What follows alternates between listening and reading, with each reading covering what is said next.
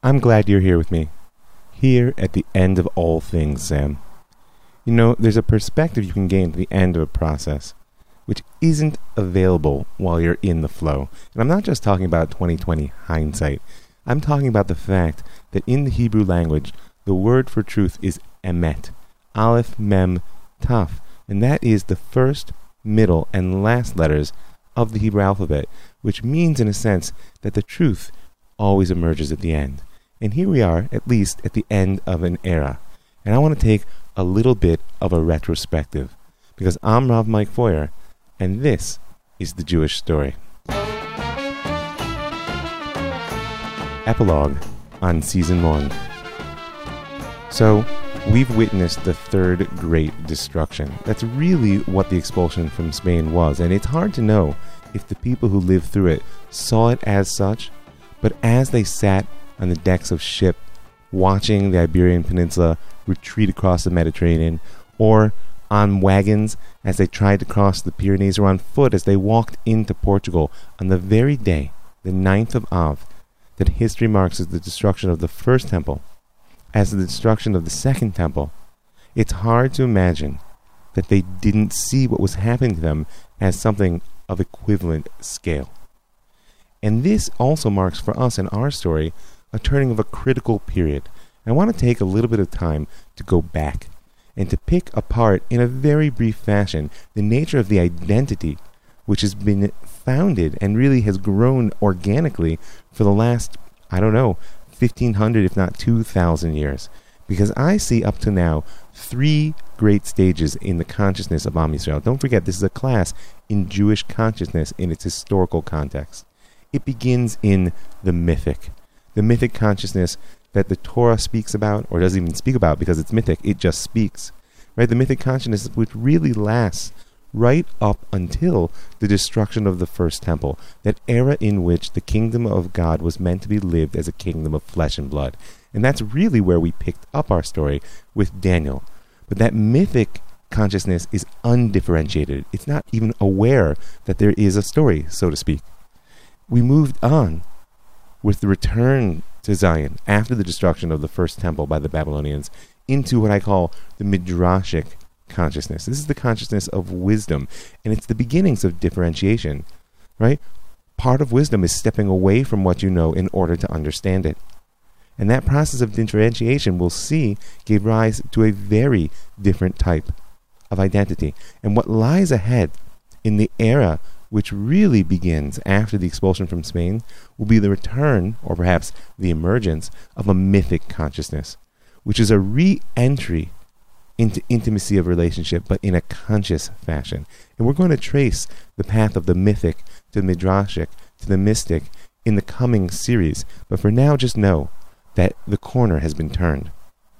And I also want to consider, in this epilogue, what are the strategies that the Jews can use to bridge the gap, the great discontinuity that really lies here in the expulsion from Spain, and somehow stitch together a coherent narrative of their lives. Remember, when we speak about healing from trauma on a personal level, we're really speaking about how I integrate what's happened to me into my sense of self, such as that I am the same person in my own eyes, both before and after the event, though I may have grown, though of course we all become wiser with time, and experience is the great teacher.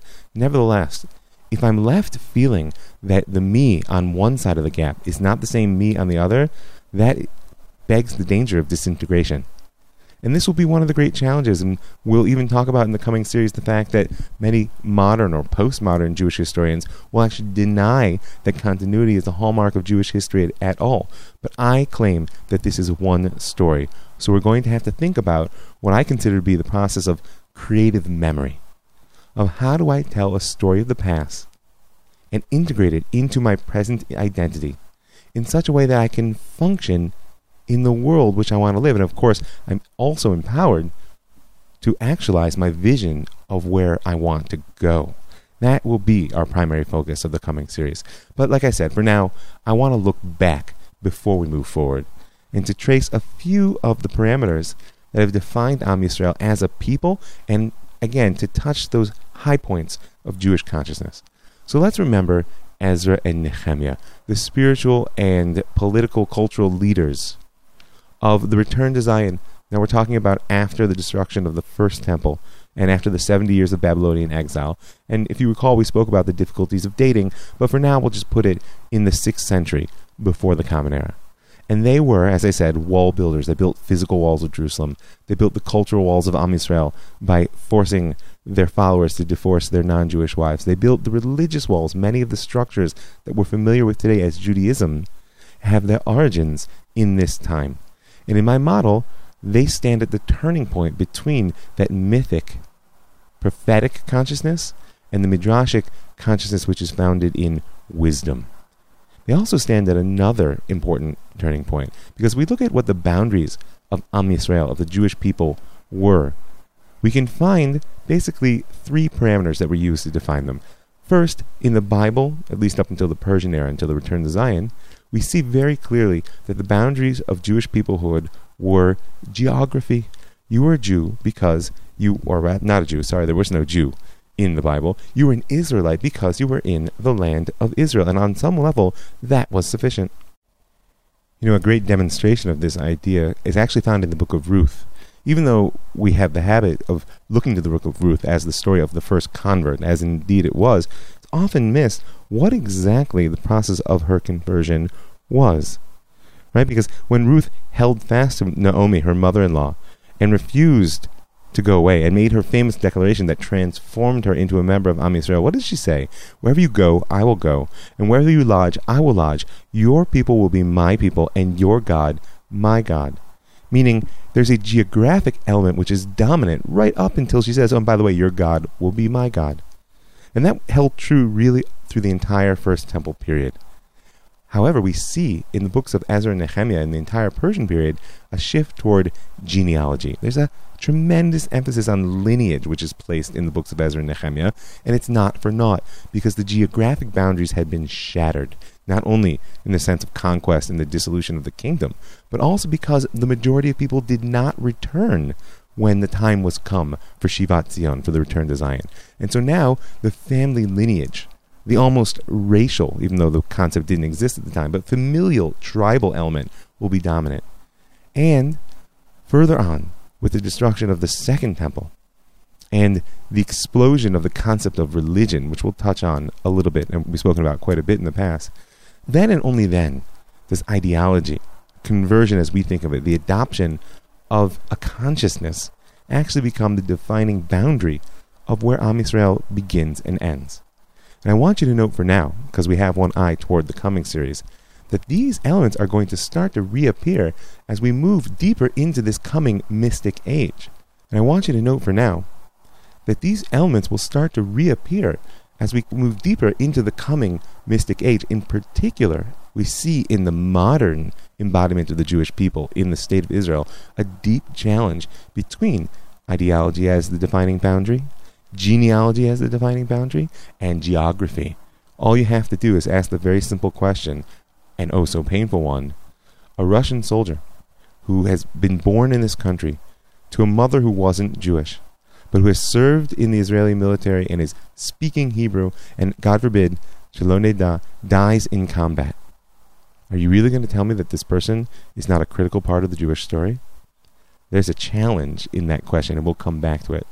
For now, I just want to point out that the identity created by Ezra and Nehemiah was one which used the tools of entirety and exclusivity. Entirety was based on the idea that Ezra and Nehemiah said, we are the entirety of the Jewish people. Because we control the boundaries, everyone we say is in, and everyone we say is out, is out. That's their building of walls. And because they were able to claim entirety, they were then able to claim exclusivity over who tells the story of the Jewish people. That's why the camera, so to speak, in the biblical narrative stays focused on the people who came back from the exile, even though the vast majority were elsewhere. And it stays that way right up until, if you recall, Hillel the Elder appears. You can go back and do some review. And it's not for naught that the canon of the Hebrew Bible is coming to a close at this point. Because remember, for all practical purposes, the end of prophecy was a legislative decision. It's not that people stopped claiming to be prophets. Certainly not. And it's not that perhaps even people weren't still receiving information or visions or experience of God. That we don't know. What we do know is that their works were no longer given the authority to make it into the Hebrew Bible. And that is another very important boundary of the story. Because this period of time, which was really begun by Ezra and Nehemiah, this period in which wisdom begins to replace prophecy as the model of leadership and really as the organizing principle of community and identity, this period of time is a time in which a strong boundary is critical to know who we are. We are us, and you are you.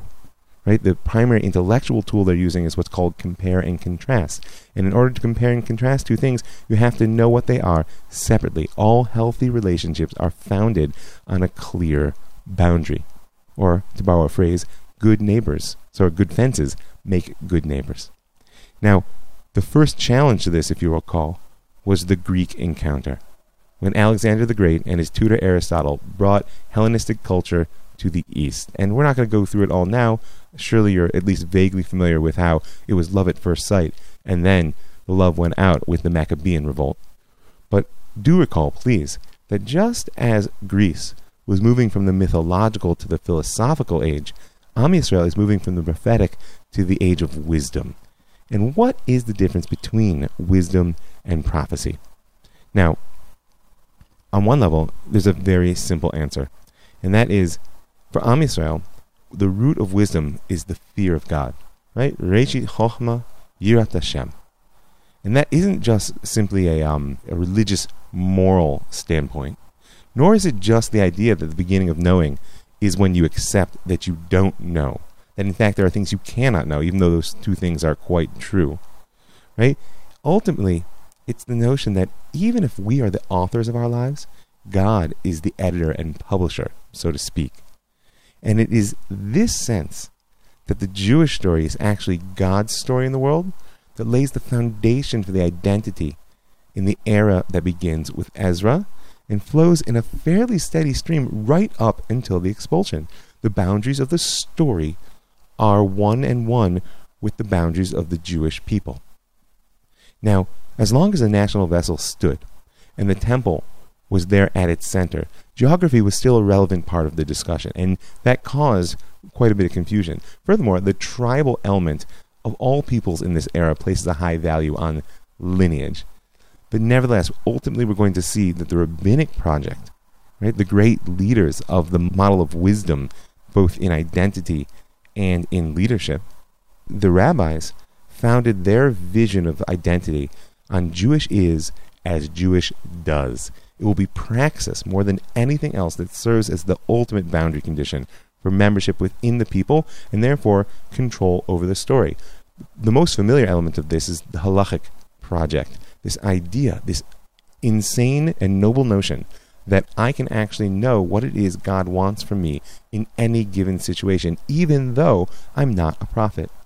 And the twin tools that we spoke about, which the rabbis both crafted and which shaped them, that allowed them to make such an astounding assertion, are Mishnah and Midrash, right? Law and narrative.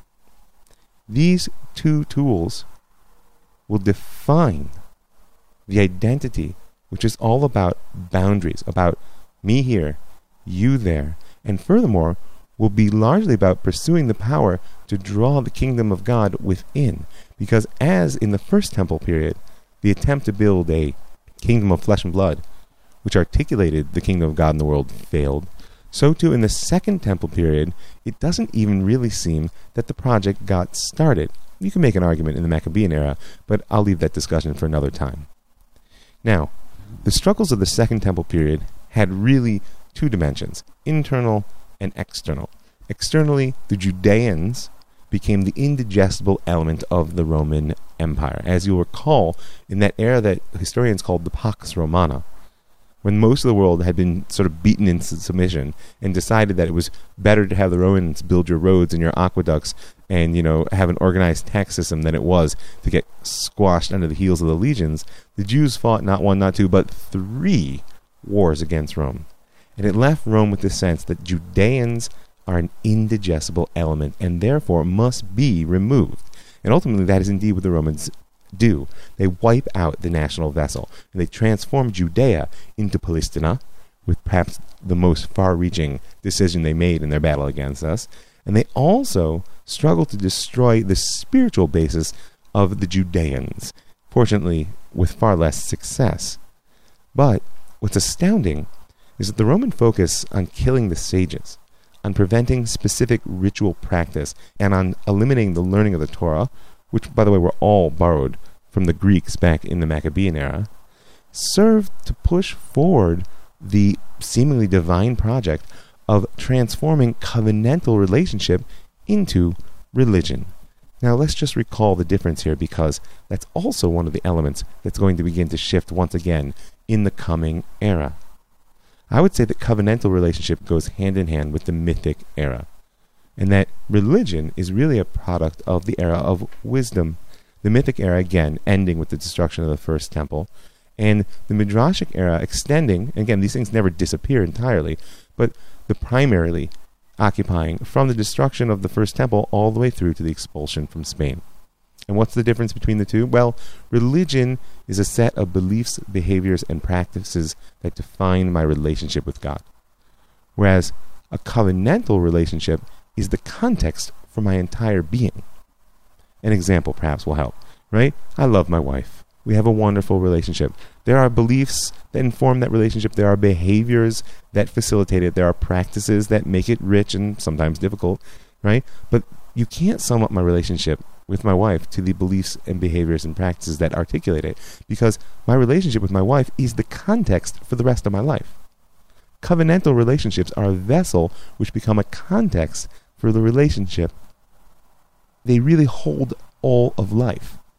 And so what happens in this era of wisdom is that religion is born, and by implication at first, and ultimately through realization, which we're going to see again in the coming series, there is a secular section of life. There is a place in life where God is not.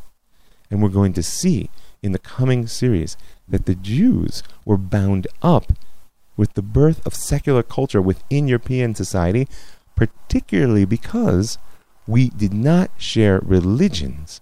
We had competing sets of beliefs, behaviors, and practices, and yet we shared an overarching socio-political context. Right? There was some sort of covenantal social relationship, what we'll ultimately known as the social contract in the Enlightenment, which held the context for our lives. And the sense that religion was an inadequate vessel for holding us all together is in many ways what will give birth to the secular world. But we'll wait until we talk about Spinoza, until we get there. So, back to history. Just as the last round of struggle between Am Yisrael and Rome subsided, and the Jews began to turn our focus on the great project of the portable homeland, right? That taking of the oral process of Mishnah and Midrash and writing it down into a framework that could allow a conversation to be conducted which transcended the boundaries of geography and chronology. It's just an astounding thing. I sit almost every day and learn Mishnah myself, and I often get to teach it to others. And it's amazing to see people in the 21st century, or the 6th millennium, whatever calendar you like, engaging in a conversation with people that they never met, that they don't share a language with, that they don't even share a geography, and certainly not a history with. It's astounding. It's an astounding thing, right? And this Mishnah really also took the concept and produced tools that would allow us to bring the kingdom of God to life in the whole world through every personal action, instead of having it hinge on the national story and its geographic center in the land of Israel and the temple. This will be a critical part of the ability not only to survive but thrive in exile, as we've been speaking about. And what we're going to see in the coming series is that the halakhic project will not stop. Right? The pursuit of God everywhere, in fact, will go into hyperdrive as the expanding world opens up in the early modern era. And yet, there will be deep challenges by some of the elements of worldview which were subtly implanted into the portable homeland when the flat world turns into a globe, when other cultures who've never heard of us are encountered, etc., etc. There's a new chapter in this story. But again, back to history. At this point, when the battle with Rome is subsiding, and the portable homeland is being shaped in the form of the Mishnah, a new identity struggle arises, and that's the birth of Christianity. Now, it's too big to lay out now. Go back and listen to the series if you're just tuning in right now. In fact, I would encourage you to stop the epilogue, go back to episode 1 and take some time, maybe binge listen or something. But for us, early Christianity was essentially the most powerful challenge to this idea of identity based on exclusivity and entirety that we had seen yet. Because early Christianity, of course, through the doctrine of supersession, said, we are you. We are the new Israel. And therefore, we're holding the right version of the story. Now, this isn't just the first recorded act of national identity theft, which it is. It's also the real beginning of what I like to call the hermeneutic battle, or what my friend Yishai loves to label in our day as narrative warfare. And in the hermeneutic battle, particularly with Christianity, the question is, who's telling the story within the sacred text in a way that can create a people that will merit to see redemption? Notice the dynamic once again. Who's got the power of the story of the past that can create an identity in the present which will get us to a future which we want to live? Right? This will become the fundamental context for the formation of identity for both Judaism and Christianity in the struggle over the next 2,000 years. And by the way, it's ongoing. All I need you to do is think about the Vatican II, right, which happened in 1964, when the Catholic Church shifted fundamental theological principles in response to the return of the Jewish people to its land and the thriving nation they were building. Or, closer to our day, the emergence of Christian Zionism, right? Christians who are seeking their Jewish roots in their own faith and are coming to see the return of the Jewish people to their land as a fulfillment of God's promise to all humanity. These are astounding and important things which we will again reflect on in the coming series.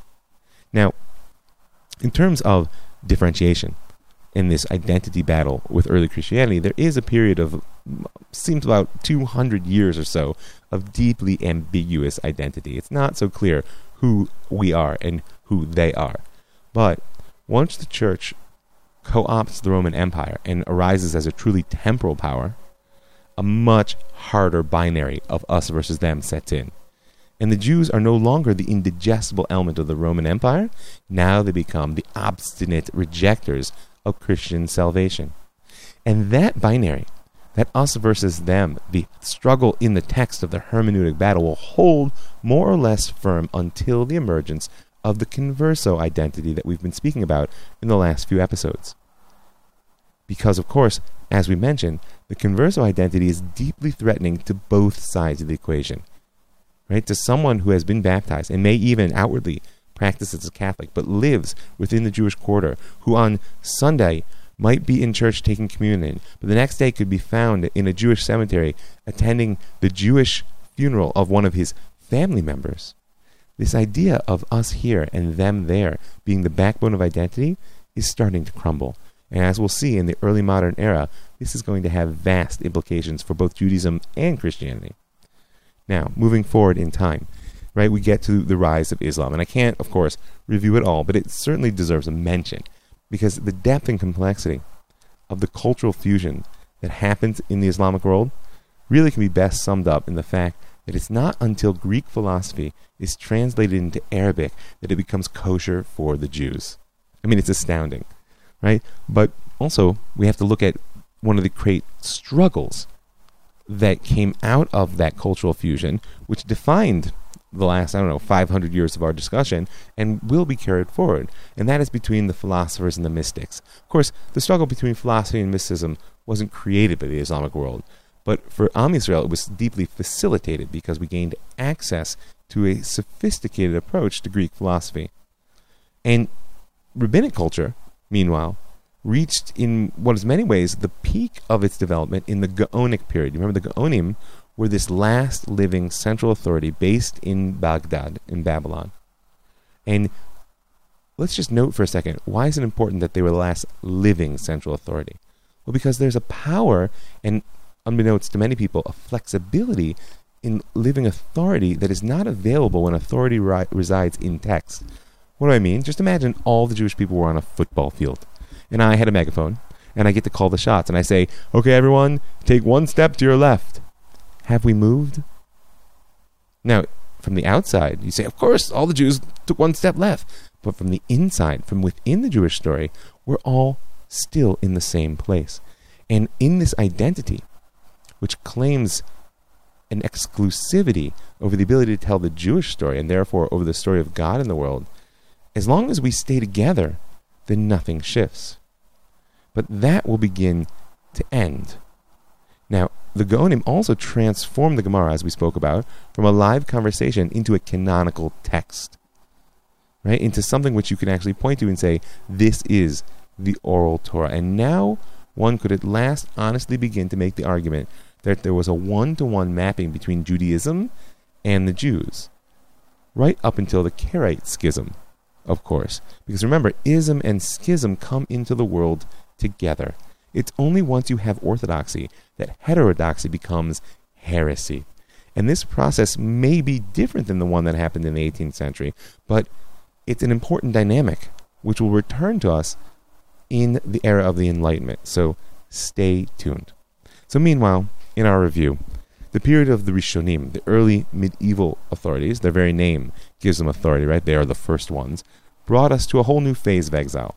The Gemara now becomes the central authority, which really means that we're facing the power and opportunity of local leadership. There will be North African Jewry, Ashkenazi Jewry, Sephardi Jewry. There's still Baghdadi and Far Eastern Jewry, right? And I'll just remind you of my daughter's first Devar Torah, when she asked me, coming home from Gan, that she could have a cup of water, some oil, and a fork. And when I gave it to her, she began to stir, and in the Gan its voice said, just like water doesn't mix with oil, so too Am Yisrael doesn't mix with the nations. And we spoke about my horror at the end of liberal education. But we also spoke about the fact that I had a realization in that moment that it's true, water doesn't mix with oil. But what really happens is that the oil emulsifies. It becomes little globules which have an internal cohesion, they stick to themselves, and an external phobia, they push off the waters. Right? And this is really what begins at this phase of exile. Because the Jews of North Africa and the Jews of Ashkenaz and the Jews of Spain and the Jews of the Far East will look at each other a little bit askance if they're even aware that Jews of another way exist. And one of the hallmarks and challenges and great sources of creativity in the coming early modern era will be what happens when the increased mobility of that age allows Jews to meet Jews who don't look like them. Funny, you don't look Jewish. Now, if a fork stirring in oil and water was the age of the Rishonim, the medieval ages, there were a lot of hammer blows to Jewish whole identity, right? There were expulsions, there were persecutions, and yet, on some level, the world was still relatively small. In the early modern era, when technology will vastly increase the capacity both to travel and to oppress, that fork will become a blender, and the emulsion will become much more intense. I want you to think about the fact that there are only two ways that I'm aware of that one can actually get rid of an emulsion and return that oil back to a layer of wholeness to bring the Jewish story back together, as it were. One is settling. If you let the cup sit there for long enough, the oil will reconstitute, right? Settling, of course, is the Zionist dream. Just give us a piece of ground on which we can catch our breath for 1,000 years or so, and we'll get things back on track. And we're going to have to spend significant time discussing how the Zionist dream came about, and in particular considering why it happened when it did. The other method of getting rid of an emulsion is by using a surfactant. A little bit of science, right? Surfactants are compounds that lower the surface tension between the oil and the water, in our example, right? The solution to pollution is dilution. The other way to get rid of emulsion is to stop those little globules of sticking to themselves and let them just embrace the water. Let the Jews just disperse into the mass of humanity. Stop telling your own particular story. And we're going to spend a lot of time talking about the practical philosophical approaches to how to get the Jews to be just like everybody else in the coming series.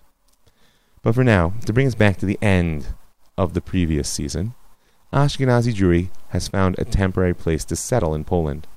We haven't really discussed it yet, and we'll come back to it in the coming series, don't worry, but we will see that powerful combination of geographic concentration and relative autonomy will allow for a blossoming of Am Yisrael in Torah, culture, and identity in a way in which makes it clear that what the sages said was true, that God always prepares a solution before the blow is given. As Spain crumbles, Poland rises. But of course, anyone knows even the smallest bit of Jewish history knows that the Jewish story in Poland doesn't exactly have a happy ending. Now, the Jews of Spain didn't fare as well in this period of our story, because from the middle of the 14th century, the solution to the Jewish problem, of course, has been increasingly brutal. The church, led by the mendicant monks, feels that the time is ripe to win the hermeneutic battle once and for all, and to eliminate the other and consolidate their own identity. And you might say, actually, that this moment was inevitable, because an identity based on the non-existence of the other is a zero-sum concept. Somebody has to go. And not to blame the victim, but we do need to consider whether a new and more sustainable model of Jewish identity must emerge from the coming era. Because the idea that in order for me to be me, you cannot exist, really was started way back in the time of Ezra and Nehemiah. But even the forced conversion, the Inquisition, and the expulsion failed to eliminate the Jewish story from Spain. They don't succeed in getting rid of other, but they do succeed in breaking down this binary identity of us and them, which has driven our story for so long. So we're going to have to see if some new model of identity will emerge in the coming mystic era. A last word on what lies ahead. You know, one of the hallmarks of the coming phase of history, of what's called the early modern phase, is expanding horizons. You know, whether Columbus himself was a Jew is irrelevant to our story in my mind, but it is noteworthy that the conversos were amongst the first Europeans who set foot on the shores of the New World, with the Inquisition in hot pursuit, by the way. And as a map with edges becomes a globe, the Jews will go there, wherever there is. And since they go there as Jews, meaning as part of a people connected to a people all over the globe, all of whom are telling on some level the same story, even though they've never met, even though they don't share language, even though if they passed each other in the streets, they might not know that they were Jews. They're telling the same story. And because of this, you can argue that the Jews will be the first to birth a global consciousness. Because the international Jew isn't just some anti-Semitic trope. It's a lived experience of the coming age. And furthermore, as the boundaries of ignorance are gradually pushed outwards by the project of human knowledge, culminating in what we know as the Enlightenment, the Jews will go there too. And they will often go there as Jews. And this itself will push the envelope of traditional identity, sometimes to the breaking point. And a new facet of a very old definition of Am Yisrael will come to light under the pressures that this expansive experience produces. And that definition is Am Segula, right? That Am Yisrael is defined by God way back in the 5 books of Moses as a treasured people. Now, this is usually understood as a strongly particularist perspective, treasured above all others, kept separate and sacred, etc., more important. But, to me, one of the fascinating things about treasures is that, in a sense, it has no value in and of itself.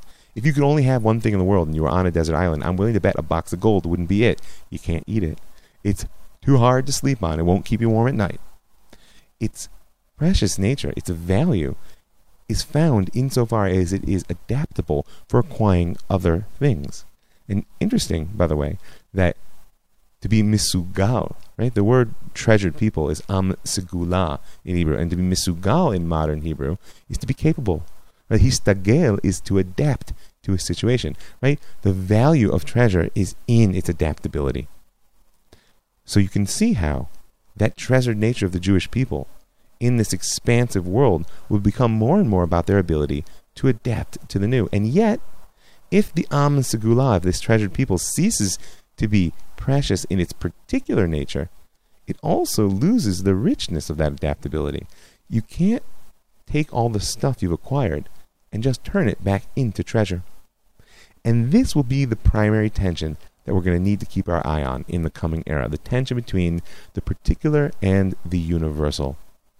And it will be the lever for the breaking and remaking of Jewish identity, which is good because the Holy Zohar says that the tension, the redemptive tension, which the soul comes into the world to negotiate, is the tension between the prat and klal, between the particular and the universal.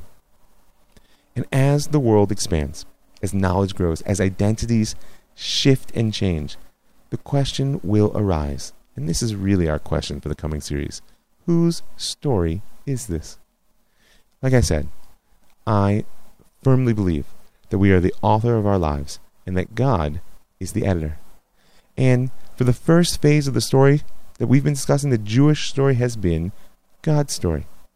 And this overlap has been the cornerstone of our identity since the time of Ezra, the wall builder. But of course, there's only one story, just like there's only one God. And if that's the case, then on some level, the whole world is telling it. And one of the true revolutions of the coming age will be the rise of the individual as the real unit of measure in existence. It's a truism amongst historians that the individual as we know him is a product of modernity. And if that's the case, then we're all responsible on some level for telling the story through our own lives. And yet, the Jewish people are a people, and particularly in our time, the story of the nation of Israel has taken some pretty spectacular turns. And so, we as a people will have to keep telling our story. And you as an individual, we as individuals, will have to keep telling our story, God's story. Because I'm Rav Mike Boyer, and this is the Jewish story. Ad Kan, the first season. I just want to thank a few people. I want to thank the people who give their hard-earned money. Please, now is the opportunity to join them in supporting this project. You can find me on Facebook, Rav Mike Boyer, and you'll see the information there. You can go to Patreon. That's www.patreon.com and find my M. Foyer page. You can send me an email at ravmikefoyer@gmail or ravmike@thelandofisrael.com, and I'll send you the information.